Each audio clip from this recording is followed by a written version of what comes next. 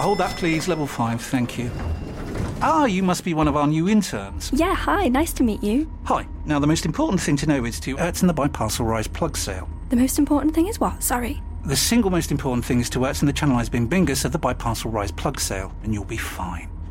Yeah, that sounds important. Does work chat all sound like gibberish to you? Find collaborative articles with tips from the LinkedIn community to help you get through those tricky conversations. Making work make sense? LinkedIn knows how. The Premier League All Access podcast is proud to be brought to you by Ladbrokes. Stay ahead of all the big games in the best league in the world, the Premier League. With the latest odds, form guides, expert opinions and more, the fans are the players at Ladbrokes. Are you in? Let's go. Play at ladbrokes.com, 18 plus, begambleaware.org. T's and C's apply.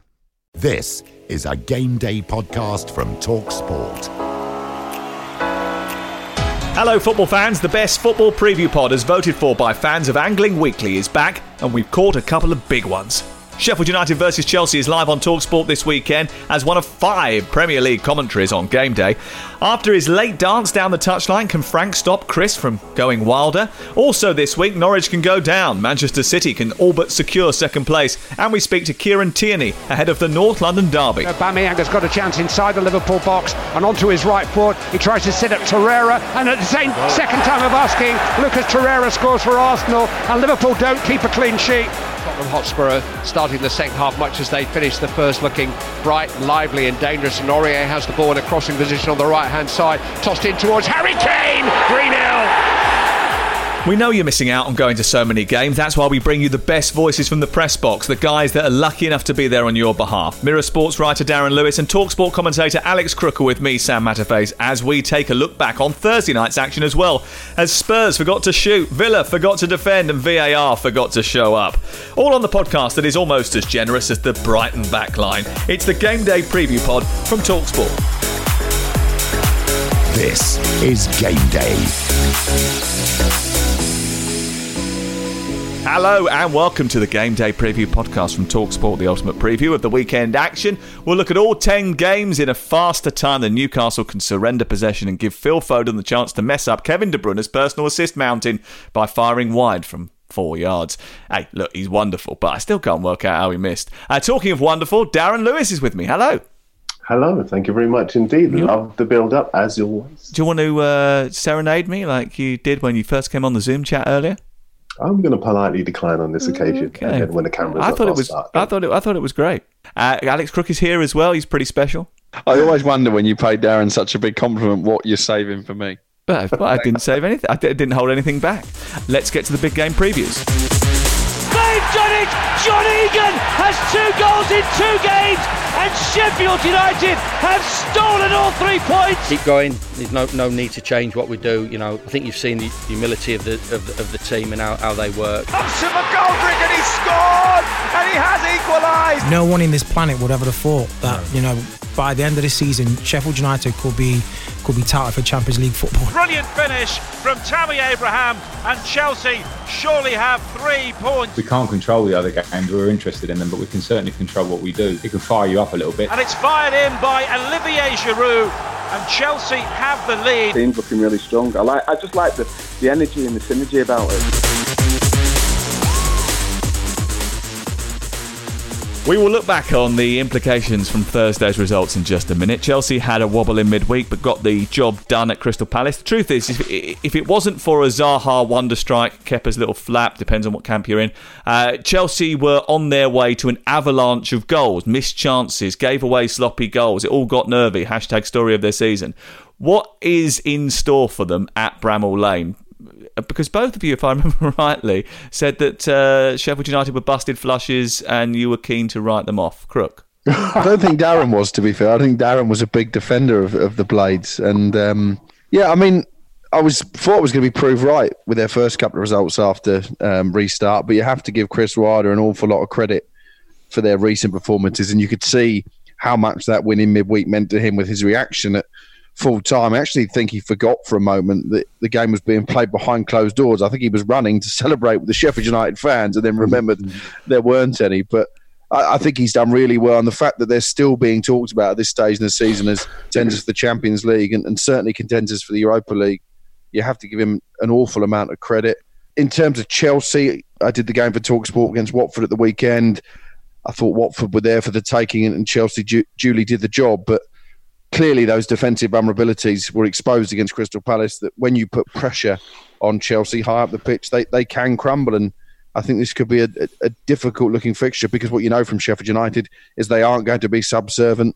They are going to get in their faces and they're going to try and exploit those defensive weaknesses.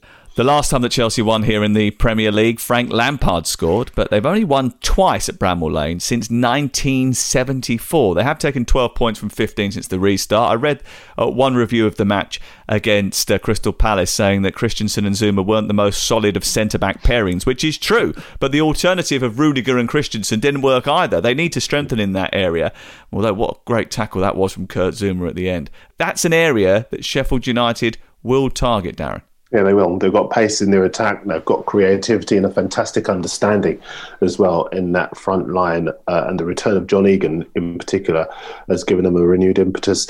I think the news for guys like me and in the written press, I think the resurgence of Sheffield United is the reason why, if they were to miss out on the Champions League, I think there might well be a PS to this season, because certainly the goal that was not given against Aston Villa led to them losing their way against Newcastle. Okay, you could argue that Manchester United, with their class and quality, would have beaten them anyway, but they drew against Burnley, a game that I would have expected them to win.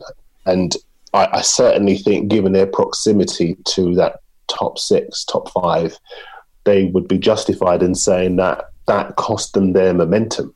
Tammy took his goal well in midweek. I maintain that he doesn't get enough credit. One less Premier League goal than Martial, one less Premier League goal than Rashford, 17 for club and country all season. He's not 23 until October. It's his first season in the Prem, and his Premier League record for Chelsea, 32 Premier League appearances and 14 goals, and some of those have been off the bench. It is not bad at all, and certainly took his goal really well against Crystal Palace. But they will have to take their chances that they get at the weekend, because they won't get very many, will they, Alex? No, they won't, and they're going to need that ruthlessness. Just going back to Darren's comment, I think this season's going to end up with more asterisks than a popular French comic, isn't it, by the time the final table comes out. There's only one asterisk in that, isn't there? It's just, well, there's a little one against Liverpool and the season in general. But moving on from that, moving on from that, yeah, Alex_Crook on Twitter. Chelsea are going to have to show their hard edge. I put it to Frank Lampard after the game on Saturday that one of the positive things he can take from this season is that when they do have a setback, they bounce back pretty quickly. That suggests to me there's good character in the dressing room. He chucked it back at me and said, well, that suggests that we have too many setbacks in the first place. So, which is true, because they're so inconsistent. They win some of the games that you think they're second favourites in, and they drop points against teams they shouldn't. And Sheffield United back at Stamford Bridge earlier in the season was a key match that indicated that. 2-2, Chelsea raced into a 2-goal lead, only for the second half to be completely different. And I suppose performing for 90 minutes will be crucial against a very fit and a deadly to the end Sheffield United, because late goals against Wolves, late goals against Arsenal recently says that they're extremely fit and they're ready to keep fighting. Watford have won here by 2-1, and in doing so, it surely takes Norwich City another step closer to relegation. Yeah, right now probably we have to accept that we will go down. Where for Buendia, angle a little tight, can he get a shot away? He does, and he scores! Sometimes they might look pretty on the eye, but not much more. They're not causing the opposition's goalkeeper and defence enough problems. West Ham stay 4 points above that dreaded drop zone. West Ham 0. Burnley 1. We have to try and keep our noses in front of some of the other teams, and it's not going to be easy. You have to win and you have to play well. Yarmolenko's onside, he cuts in past the defender, he fires home! I have no doubt that they will pull it out of the bag, because they've got too much there to go down.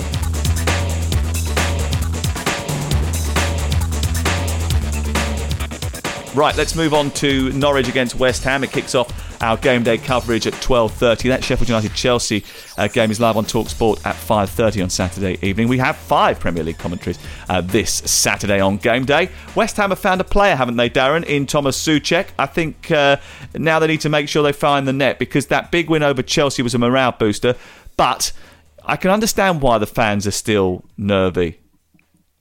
Yeah, I can too. They've only had one win in their last 14 matches in the Premier League. The interesting thing is that they've also kept one clean sheet in 14 games since David Moyes arrived. Going forward, they're so good. Goals in each of his previous 2 games for Souček before the defeat to Burnley on Wednesday night. He had a couple of really good chances to make it 3 out of 3. I can't believe he missed a volley from around about 6-7 yards out in that game. But for all their ability going forward, they can't defend. And I think in the summer, I know from speaking to David Moyes that he wants to bring in younger players, more mobile players, particularly in midfield, but he needs more organisation at the back. I think going to Norwich at the weekend, they should be fine, because Norwich can't defend and they can't score goals. And I think if West Ham can't score against them, then they're really in trouble. But even if they can't, they should get at least a point at Norwich, and I think they'll be fine. But I think they'll rip that squad up in the summer. Well, West Ham will officially relegate Norwich back to the Championship if they win at Carrow Road on Saturday. And you might be annoyed, if you're a Norwich fan, that you haven't heard much about them in this week's podcast. But hey, the manager seems to have given up, so we have too. David Moyes is not popular from what I read on social media. The TalkSport Twitter feed asked, name one thing wrong with West Ham right now. And the most popular answer was Moyes. Explain to me that, because he's working with 3 different managers' players. He made the tactical subs that turned the game against Chelsea. He got a record striker, which he was given because he inherited him, who doesn't score goals. And if they win at the weekend, he'll probably have achieved what he set out to do, which was keep them in the Premier League. They'd have stayed up anyway. You're probably asking the wrong guy if you want a character reference for David Moyes. Okay. I think he was Darren? good once. He was good at Everton. I think the whole Manchester United experience probably scarred him more than he would publicly admit. Okay, fine. We know his history, but why hasn't he been embraced by the West Ham fans? Who else are they going to get at this stage?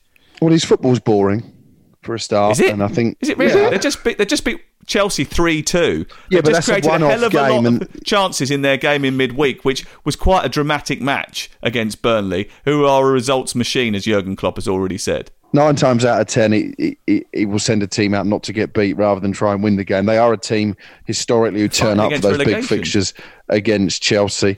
They've lost 19 games this season, West Ham. To put that into context, their record number of defeats in a Premier League season is 21 back in 06-07. You wouldn't bet against them matching that this season. It is a talented squad. It's all right. It's a disjointed squad. It's an imbalanced squad. But they shouldn't be fighting relegation in the first place. And I think when he came in, most people expected them to climb the table a lot more quickly than they have. That's why West Ham fans are not taking him to their heart. I think the problem with the style of play is that they can't defend. I mean, if you look at the goal that they conceded on Wednesday night, Ryan Fredericks doesn't close down Charlie Taylor, lets the cross go in, and then I can't remember who the defender is. He's beaten on the back post by Jay Rodriguez, who heads in. And that's been a symptom of their season. They led against Newcastle, should have seen it out, conceded fairly quickly afterwards. But do they play bad football? Not really. I agree with you, Alex, that he's got a number of different managers, players, and he wants to rip up the squad and make it his own. And I know that they're going to ship players out in the summer. I know they're going to try and get a link man to provide the ammunition for Bowen and for Haller. What, another number 10? Well, somebody who's going to stay fit. I mean, Lanzini's had a lot of injuries. I think they want younger players as well. They had an ambitious move for Barkley turned down in January, but I think they'll certainly go for another couple of midfielders who can stay fit. Wilshere is not fit enough for long enough. I think Carlos Sanchez got a bad injury as well. He's out. When you can't defend, you have to do whatever you can to make sure that you don't concede goals. And it's no coincidence that people accuse Spurs of playing boring football as well. But Spurs can't defend either. I think the win the other night was only their second clean sheet in their last 12 matches. we as football fans tend to want it both ways. We want to see exciting football, but then when teams concede and in some cases either lose or drop points, we say, oh, they can't defend. But I think the way that Moyes and Mourinho are playing is because they are well aware that their teams can't defend and they've got to keep that back door shut. I think it's very easy to sit on the outside and say we should be doing this or we should be doing that. But David Moyes is working in circumstances which I don't think anybody else is working in. There is a structure behind the football club which I don't think generates a particularly good atmosphere. And I also think, who else is going to want to work there under Sullivan, Gold and Brady? I don't think there's too many people that are sticking their hand up and saying, oh, give me that job, please. Well, he needs to rebuild his reputation, doesn't he, after taking Sunderland down, messing up in Spain, ruining Alex Ferguson's legacy at Manchester United. Apart from that, he's done great the last few years. Let's move on to Brighton against Manchester City. Tony Alex Bloom. Wikipedia crook. Moisepedia. Brighton against Manchester City. Tony Bloom, the Brighton owner, is a gambler. He likes a bit of risk and reward. It's why he jettisoned a man who quietly achieved their best finish in 30 years and brought in Graham Potter. Brighton have scored the same number of goals as Sheffield United, but have let in 33% more. Is there a lesson there? Because Brighton don't have top-level stars, the greatest players in the Premier League, yet they try to play like a top 5 or 6 team. Chris Wilder, like Graham Potter, has only got a certain level of player available at his disposal, but he's adapted the way his team plays, taken them into European contention, and Brighton are just about keeping their head above water. Is there a little bit too much ambition at Brighton, dare I say? Is that the right way of going about it? Or is it just the fact that Tony Bloom quite likes the fact that, you're always looking over your shoulder, you never know what might happen next? Ambition's never a bad thing. And so, to be fair, I'll put my cards on the table and say that I don't necessarily think he has to stay in his lane. I think maybe we have that misconception that only the big clubs with the money have the right to do that and everyone else does have to stay in their lane. I don't necessarily believe that Tony Bloom has to do that. I still will always have a problem, however, with that decision to get rid of Chris Hughton and the speed with which they did it as well. I agree on that. Chris Hughton did to the club. I mean, it was interesting. You made a point, and you were right, Alex, about the fact that the fans had had enough, of Chris Hughton being successful. They've had enough of Potter in January and February as well. I mean, we did a podcast on it, and we got loads of messages from Brighton fans who had enough of the style of football, saying that they were basically begging to go down. And they hadn't won a game for about 3 or 4. Well, in fact, it was 5 months, wasn't it? There you go, Sam. And this is the problem, because by any metric, Chris Hughton was a success at Brighton. And you see so many, in the years I've been covering football, I've seen so many fans not being careful what they wish for. And you talk about Tony Bloom being a gambler. A big element of gambling is luck. And he got lucky that there were teams in a much more shocking state than Brighton. He got lucky that Bournemouth had fallen to pieces, that Norwich couldn't defend and couldn't score goals, and Aston Villa all over the place, because Brighton, as you rightly say, defensively, they're not great. Well, you play out from the back like they did against Liverpool in midweek. You are going to get punished ruthlessly against Manchester City, aren't you? Absolutely. And and I don't expect to see anything less. And he'll probably say, oh, no, we'll stick by our principles. We'll continue to play the same way. But they will get eviscerated by City. And this is my point, And as had they given Chris Hughton 10 games and then said, look, we wanted a better style of play. We haven't seen it. We're going to bring Graham Potter in. I'd have said, fine. I've got no problem with that. But Hughton's remit was to keep them in Premier League. He did what they asked him to do with not a great squad of players. Let's not kid ourselves. And they still sacked him. That's what I've got the problem with. They entirely got the right to hire and fire whoever they like. But and I don't say that they're wrong to aspire to play better football.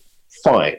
But, if Neil Warnock does that job, he's a manager of the year, and because Brighton didn't have a good squad. And that's just the only problem I have. I've enjoyed watching them. I think Lamptey is a terrific buy for the club, and he's going to go on and do great things for Brighton. And it's good that they've stayed up as well. They're a good club with good people. That just is a problem for me, that's all. I think Darren's exactly right about the timing of Chris Hughton's departure. The day after the final game against Manchester City, I said at the time on TalkSport, it was brutal. I don't concur that it was the wrong decision. Obviously, I watch a lot of Brighton, and they've been on really poor form since the turn of the year that season. They lost 5-0 at home by Bournemouth, and my understanding was that one or two players were actually whispering in the ear of Tony Bloom and saying, look, we're in need of a change here. So I think the change was right. I think Tony Bloom will say it's been proved right because they've stayed up with something to spare this season. Didn't look like it was going to be that way at one stage. And I guess really we can judge him next season. If you're comparing Sheffield United, let's see who finishes higher in the Premier League next season. Manchester City were excellent in midweek. Kevin De Bruyne with an assist. Newcastle were frankly abysmal. It was a torturous game to commentate on. City strolled through it in second gear. Maybe, I think they only actually got into second gear a couple of times, to be honest with you. It might be a team of ageing stars, but David Silva could have walked around with a Zimmer frame and still he would have waltzed past that Newcastle defence. 2 right-backs and a centre-half in midfield. I mean, I know they had injuries, Newcastle United, but they certainly had their flip-flops on.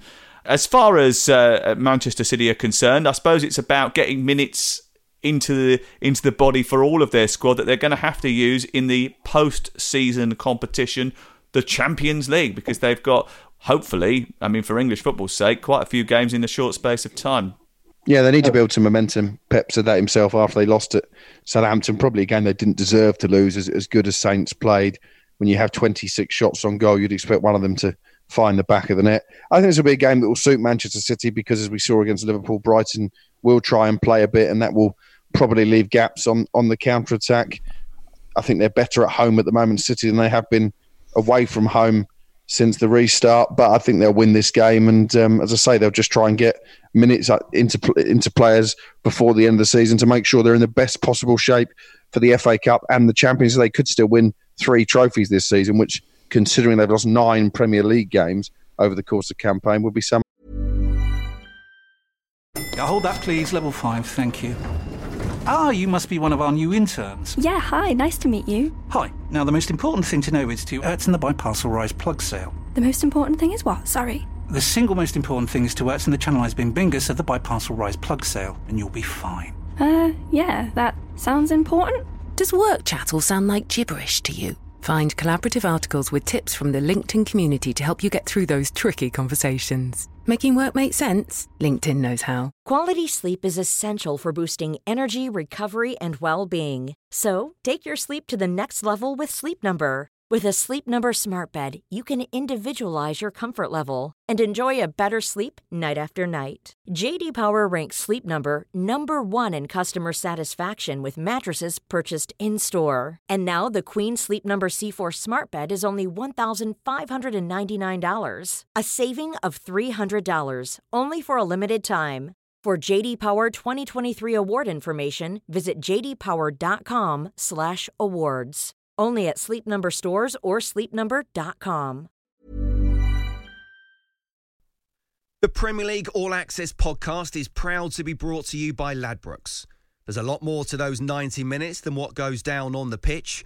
With the latest odds, form guides and expert opinions, you'll know the score with Ladbrokes. Odds update on TalkSport with Ladbrokes. Are you in? Let's go. Play at ladbrokes.com, 18 plus, begambleaware.org. T's and C's apply. OK, let's whip round 3 of the Premier League games while showing our expertise as we jump on a bit of roulette rivalry. Producer Lucy will give us one of the weekend games to preview against the clock. Lucy, over to you. Right, is everyone excited? Yeah, massively. Yeah, you can tell by my voice, I am. Seeing as you're so enthusiastic, Darren, you can go first. And you have Watford v Newcastle. And the time starts. It's that big start button. Watford had a much-needed victory over Norwich in midweek, and I think that would have done so well to give a lot of confidence back to a group of players that couldn't buy a win beforehand. 1 victory in their previous 12 matches. For a club that had done so well during the lockdown, we had so many players standing up to be counted, talking about their concerns about why they didn't want football to come back and saying that they felt that there were bigger issues at play than coming back to kick a ball around, and rightly so.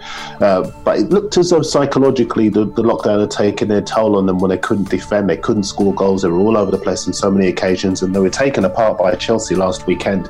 But against Norwich, they were back to their best. Danny Welbeck. Stop. She called time on you. crikey, you wanted to go on an essay there. Well, you know, I'm a bit shy. Right, Crook. If you finished eating your toast, you're up next. Yeah. I'm going to give you Liverpool v Burnley. And time starts now.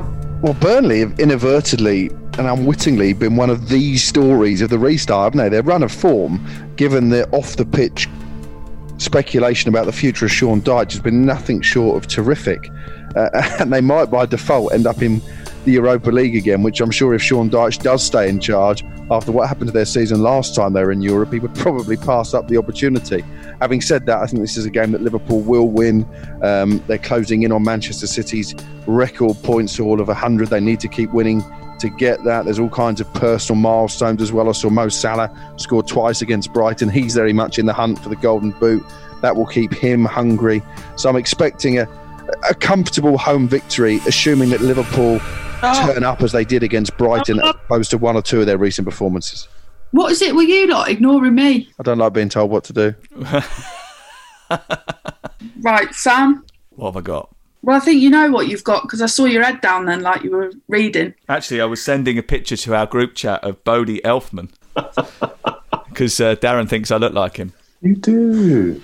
So what, when he was younger, yeah? Yeah, absolutely when he was younger. I don't know. Stop being nice to him. I love Sam. I love you, Darren. For Christ's sake. Right, let's go. Wolves v Everton. Time starts now. Wolves against Everton Sunday. It's on Talk Sport. Nuno was very positive in defeat against Sheffield United, despite the fact they conceded a very, very late goal. Usually it's the preserve of Wolverhampton Wanderers to score late goals. I saw them against Arsenal. I thought they lacked a little bit of invention in that game. I don't think they created enough chances in the match against Sheffield United too. Obviously Sheffield United very good defensively, so that was always going to be a tight match. But against Everton, it depends which Everton turn up. Everton have been disciplined in certain games, but I think at the same time they know that they're not going to finish the season with any real flourish and crash the European places. They're experimenting with some of their players. One or two of them are on the lookout for a departure, and their goal threat actually has fallen away. It's a daddy, isn't he? He's the cool cat daddy-o. Well, I don't know. That was the best one I've done in about 6 months, to be honest with you. The disaster last week. On Monday, she came off the back of my 45-second preview and said to Matt Holland, "Don't be nervous. As you can tell, they're not very good."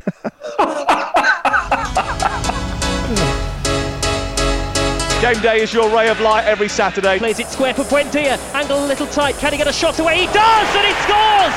And Norwich lead! Yarmolenko's onside. He cuts in past the defender. He fires home, and he surely fires West Ham United 3 points clear of the relegation zone. Alan's going to backheel it for Alexander-Arnold to strike it. Oh, and how he strikes it. Wonderful goal. He's flicked on, chance here, and he's poked into the back of the net by Tarkowski. Fired in by Olivier Giroud. And Chelsea have the lead. John Egan on the half volley has rifled the ball into the top corner. Mopé's in! Mopé wins it for Brighton! Ball turned over by Manchester City. De Bruyne pulls it back. Mahrez, simple tap in 2-0. That is one of the goals of the season from Danny Welbeck. His first Premier League goal for Watford. Shelby fires it. Oh, what a goal! John Joe Shelby responds for Newcastle. Game day wouldn't be the same without a bit of fantasy football interest. Here's the Dream Team Butler to provide us or to serve us up with some gems. I think Alex Crook said on a text message this week that the thing about Butler is he's aptly named because he always serves up some wonderful tips for Dream Team, at which point I pointed out that wasn't true. But anyway, that's mainly because I follow you, and when you say to me, put this person in, I do. And, you know, it didn't work for me this week because Kevin De Bruyne, I obviously was desperate to see get 7 assists at the Etihad Stadium on Wednesday night. He probably could have done if Phil Foden converted any number of those chances, but he only got 1. So what have you got for me this week? What's your banker? I'm going for Willian. He's been in superb form since football's return. In Dream Team, he's averaging over 16 points per game week. In Dream Team, he's only in the game at 3.8 million. He's scored 179 points this season, which is actually really not too bad for a player of his price. And I just wonder now, because I speak to Chelsea fans about him, and it's just that, is he now playing well because he won in the new contract, or is he just hitting decent form at the right time? And they say, oh, he's just playing for a new contract. But I think these sort of fans have got to realise this is a player that might actually be bringing you into the Champions League. So that's good enough for a new contract, sure. Yeah, I have a problem with that, Andrew. You said that he's the banker, but he's up against one of the most well-organised sides in the country who have hit form again, 2 wins from their last 3, and they look good. They play with a system that not many teams find it easy to break down. And so I think he might find it more difficult against Sheffield United than we all think. Given, I agree with you, he was in terrific form. As at Palace in midweek, he was absolutely sensational. But against Sheffield United, I'm not so sure. I don't understand why Chelsea don't want to give him a longer contract. He is only 31 years of age. The complaint from Chelsea fans is that his goal output isn't great, but he's scored 6 goals in 8 games, so it clearly is there. He's a great influence in the dressing room. He sees it as his... I spoke to him down at Southampton earlier in the season, and he told me he sees it as his responsibility to help the team, help the younger players come through in this situation. I don't think you can have a whole team, a whole squad of young players, and he has got so much experience. He's certainly worth, for me, for my money, a couple more years, even if it means you have to pay him for 3 years. Christ, they spent £71 million on a goalkeeper that can't catch, so an extra year on a contract for Willian can't be too expensive. I mean, I think it's a no-brainer. Butler's beauty. I just wanted to talk about David Silva because it might be my last chance to kind of honour what he's been doing in the Premier League in the last kind of decade or so. He hasn't actually scored a great deal of points in Dream Team this season with 95, but he's actually scored over a fifth of his total points for the season just this week with 20. But he's been just an amazing servant to City, an all-time Premier League great. This is probably the last time you'll get to pick him in Dream Team. So just thought I'd give him a little nod, and if you want to pick him, he's in there at 2.8 million. He's going to get a testimonial, isn't he? Pep said that, you know, when fans are allowed back to games, that they're going to honour his 10 years service. They might even fill the Etihad Stadium for a change. See. I mean, that's a Manchester United fan talking, isn't it? Let's move on to Butler's big bet. While the trolls start piling into at Alex_Crook. His number is 0789. I mean, obviously, interesting to see what Darren thinks about this as well, because I'm going for another Chelsea player, Olivier Giroud. But I mean, this is the big bet though as well, so you've got to appreciate this. Giroud's in at 2.3 million. He's only scored 42 points. He has only played a full 90 minutes of football once this season. That was in the FA Cup against Liverpool. But he's mint. He's great. I really like him. He scored 2 goals this week. He's one of those players that I think is going to be sort of... I'd describe him as like a future Wikipedia star, because his goals, you know, he's sort of 1 in 3 probably over the course of his career, but he would have had a career which goes, Montpellier, Arsenal, Chelsea. Looks good. I wonder whether you were doing the sort of French thing there, because you were going Montpellier, Arsenal, That was just me thinking out loud as Arsene Wenger. And then loads of appearances for France, as well as being a World Cup winner. So he's the third in the all-time list of French goal scorers. I mean, that's not bad, is it, really? And not only that, but in a fantastic France side with lots of quick, creative players, he still holds down his place either in the side or in the squad. They still value him. He's essential. And rightly so. He is essential because he holds up the ball tremendously well. He's terrific in the air. He doesn't have the pace that could get you away from the last defender, but the way that Chelsea play, often he doesn't need that pace. And it was a bit criminal that he was on the bench really when Abraham wasn't scoring goals. 15 first half of the season, only 1 since the turn of the year, obviously before Crystal Palace the other night. But Giroud's come back into the side, and you're right, he's been in great form. 4 goals in the last 6 matches. The problem, again, that I got is that he's up against a very, very well-organised Sheffield United side. And if you take away that poor form where they lost their way a bit after that criminal decision against Aston Villa, they've got it out of their system now, and they're back, and they're in the mix as well for a Champions League place. I think it's going to be quite hard to break down that defence, and that's why I wouldn't go with any player against Sheffield United this week. You're the boss. And not to say that he's going to contradict himself here, but who's Butler's bargain?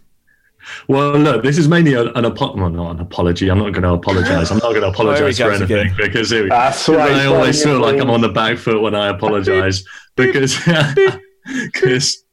Darren will appreciate he's mentioned twice of this well-organised Sheffield United team, and John Egan has come back into the team after his sending off against Newcastle, and he's back on fire again, mainly for his goals. So, you could pick Willian, Giroud and Egan because he scored back-to-back goals against Wolves and Burnley. He had a great game as well on Wednesday night, and he might be worth looking in, but that's mainly because football returned, and then the first podcast I did after the break was just me saying get rid, because he's in my team and I think I might be tempted to get him back in. I brought him back in this week and he's got me I think he got me a huge number of points this week. Ismaila Sarr is your block tackle. Why? Well, this is again from his time when he's that game against Liverpool. Ismaila Sarr was, I don't know if that's now an outlier, because since that performance against Liverpool earlier this year, he hasn't scored a single point on Dream Team. I did a little bit of digging, not even a minus point, no 7+ ratings from who scored, mate. Just none at all. He's going to score this weekend, or he's going to set up Troy Deeney. I'm telling you now, they are going to run riot this weekend. 1 win in 13 for Watford before the win over Norwich. Sorry, 1 win in 12 for Watford before the win over Norwich. You could argue that they're back in form. That maybe is the win that they needed. Everyone wins against Norwich to get their season back up and running. Sorry, Watford. But it's true. It is true. It is. Sorry, Norwich, I should say. It's interesting with Newcastle because they're either brilliant or terrible. In recent games, I still think that they get the bad defeats out of their system and then they get back on it, if you like. Injuries, I think, are going to be a problem. I spoke to Steve Brucelar on Wednesday night in the rain. I gave him an umbrella, so he was slightly happier with me. And he was saying that a lot of the players that he left out, he had to leave out because they had soft tissue injuries. Almiron's carrying a thigh problem that he doesn't want to sort of draw attention to because he wants to keep playing. Alan Saint-Maximin, I think, has expended quite a lot of injury and a lot of energy and has picked up an injury as a result of that. They look very loose defensively. They look like a team that have accumulated the points that they need to stay in the division and are now quite happy about the summer just around the corner. Yeah, maybe Sarr is a good call, actually, because Watford back on it, good win in the week. It probably is a good call because Andrew said don't pick him. I can't believe how much you two are questioning the butler this week. Batman never treated Alfred this badly, I'll tell you.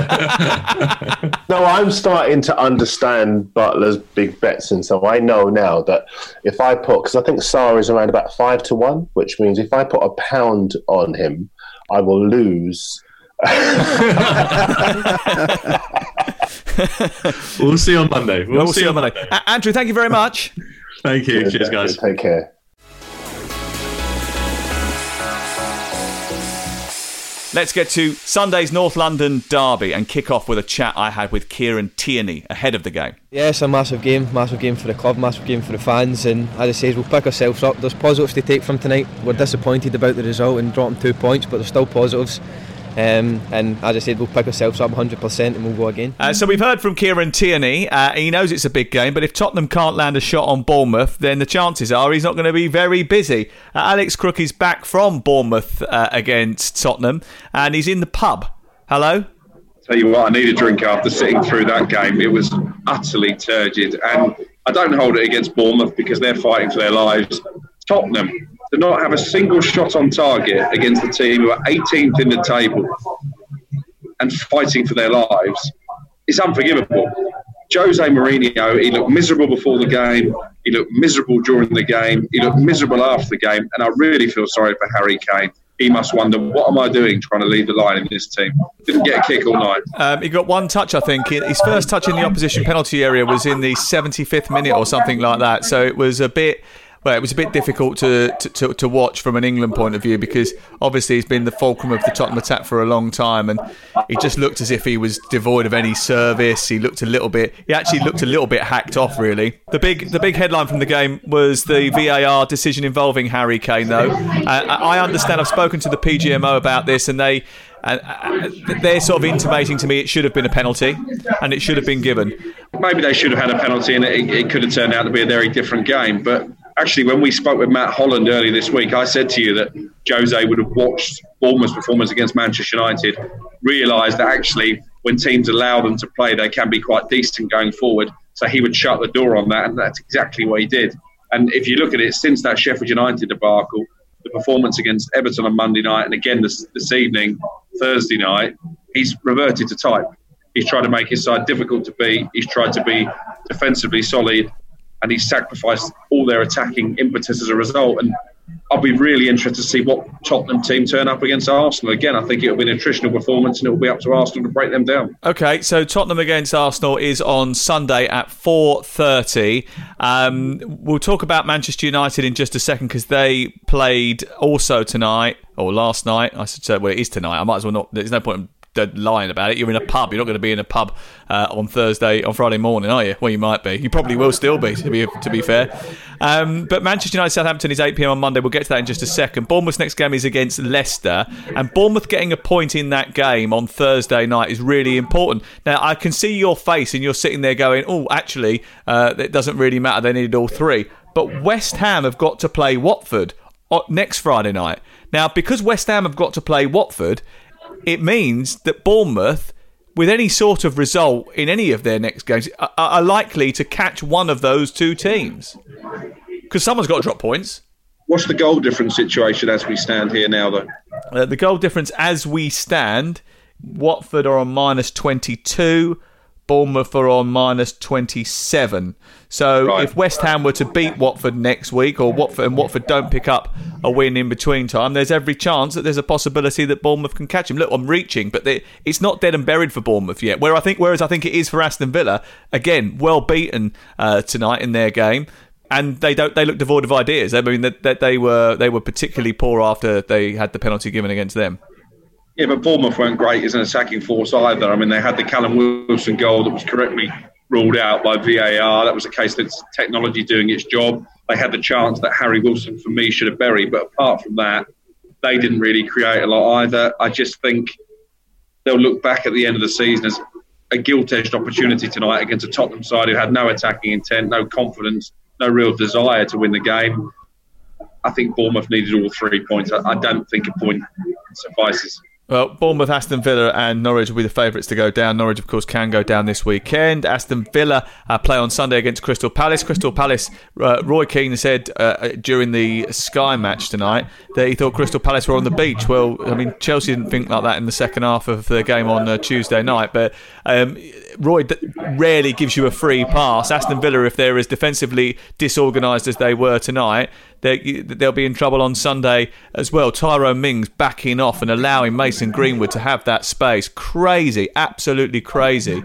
And the penalty was poor. It shouldn't have been a penalty. I mean, I've spoken to officials inside the game who all agree that it's a ridiculous decision. How it's not overturned, I don't know. Bruno Fernandes commits a foul.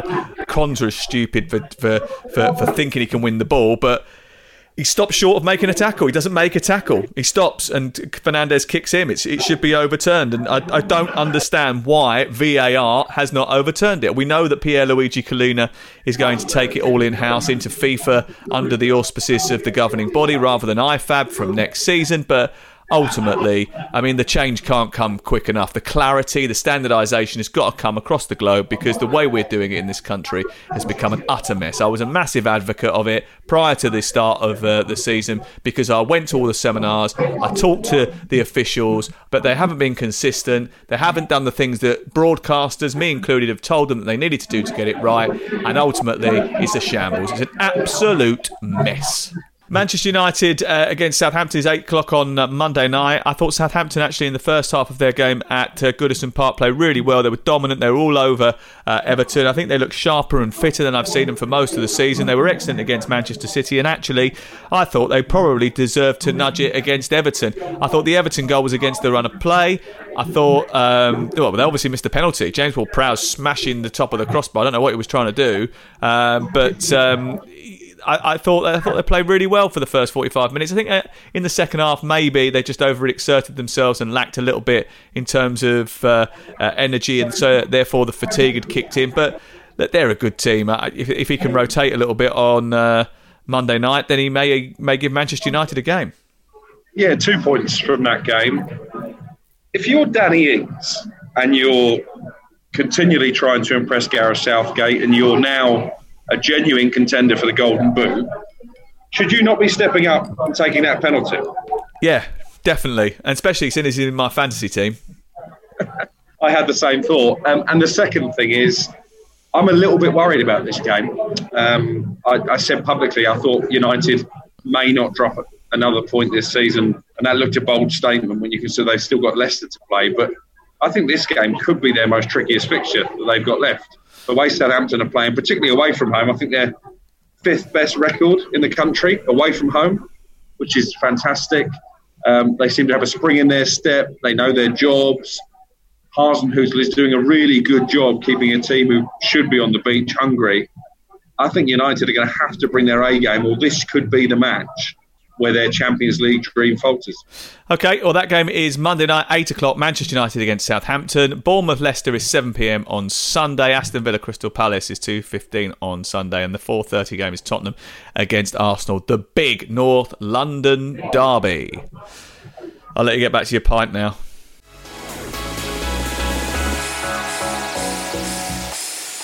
I wanted to talk a little bit at the end of this pod about the League One playoff final. The winners of the match at Wembley between Wycombe and Oxford, a pretty local affair, will play in the second tier next season, the Championship.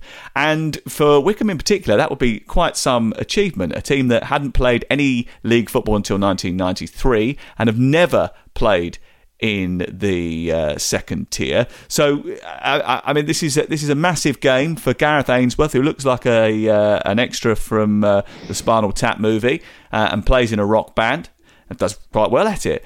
And for Carl Robinson, who for a long time was sort of touted as the next bright thing in management, Darren. Yeah, absolutely. He's an inspirational figure who's had a number of clubs. I remember when he was at MK Dons, and he handled a number of players very well. He was able to prove a good consistency of tactics and team selection. And he was always somebody that struck me as being quite cool and calm in difficult situations. And that allowed particularly his younger players to thrive, knowing that whatever happened on the pitch, they'd still have the backing of their manager. It's good to see him going on to better things. And I think that they're in safe hands under Carl. Oxford last played in the Championship in 1999. They had 3 seasons in the top flight in the 80s. It would mean quite a lot for the town for them to get back up into the Championship. They've had their financial difficulties. They've got a stadium which isn't finished at one end. You've just got a car park and a cinema complex. But, I mean, it would be a fantastic ending to the season if they could get up, especially when there were points during their semi-final where they didn't look like creating too much, and they were a bit lucky to get through, to be honest. Could I just say, I mean, I was there earlier this season in the Cup. They beat West Ham, and they were hugely impressive on the day. Creative, clinical in front of goal. They took advantage of West Ham's awful goalkeeper, Ricardo, who put his hands more to protect his face rather than to stop any of the shots. Is he better or worse than Kepa? Infinitely much worse. And I'm not a Kepa fan. But Ricardo shouldn't even be a goalkeeper. He's working in Tesco's now, isn't he? I think. No, because he got fired because he tried to take something off the top shelf and dropped it on the floor. Dropped it. I do just want to say, though, just a quick word on Oxford. They play terrific stuff. And they sometimes. That semi-final was terrific stuff in the semi-final. The semi-final was dreadful. It was like it was eye-scratchingly bad. But everyone's allowed a bad day. You look at your performance last week, Sam. No, really. It's true. It's true. Go on, Alex. I'm sorry. I'm just joking. Sorry. Well, for risk of getting too political here, but we talked a bit about asterisks of the season. Oh, no. I think most neutrals Are you in a bad will mood be today? cheering for Oxford because Wickham were the team, weren't they, that were most vociferous about wanting the League One season to be curtailed, because basically it meant they went from 8th in the table into a playoff place. So it would be ironic if the team who didn't want to play on end up winning promotion at an empty Wembley. I think there'll be a lot of people, as I say, cheering on Oxford. I actually think Wickham will win the game based on what we saw in the semi-finals. I think Gareth Ainsworth deserves a tremendous amount of credit for what he's done there. He's been linked with the Bristol City job, so perhaps his future at the club may be determined by what happens on Monday night. But like you, Sam, I wasn't impressed with Oxford. I thought they were marginally better than a really bad Portsmouth team. Perhaps they weren't even marginally better, and maybe as you say, they were lucky to get through. They were lucky to get through, I thought, because they could have had 2 players sent off. They could have given away 3 penalties in the first leg of the semi-final. And I mean, the standard of refereeing was, it was abysmal. It really was. But you're right. I mean, it was it was one of those games where I watched 210 minutes of football.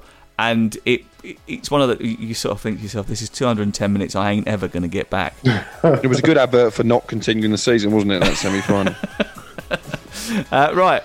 What a show. The Ultimate Preview is back on Tuesday when Crook and I will be joined by Darren Bent. Please rate and review and tell all your friends to download it too. We'll see you on Tuesday. The Football Feast will continue. And don't forget, Saturday's game day. We've got 5 Premier League commentaries for you on the most special day of the week across the TalkSport network on TalkSport and TalkSport 2.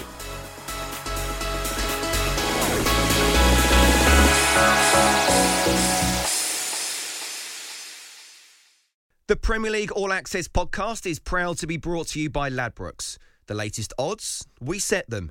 Form guides, we've got them. Expert opinions, we share them. The best fans in the world deserve the best. Be match day ready before the whistle blows with Ladbrokes. Odds update on TalkSport with Ladbrokes. Are you in? Let's go. Play at ladbrokes.com. 18 plus. BeGambleAware.org. T's and C's apply. Hold that, please. Level 5, thank you. You must be one of our new interns. Yeah, hi, nice to meet you. Hi. Now, the most important thing to know is to in the Biparcel Rise plug sale. The most important thing is what? Sorry. The single most important thing is to in the Channelized Bing Bingus of the Biparcel Rise plug sale, and you'll be fine. Yeah, that sounds important.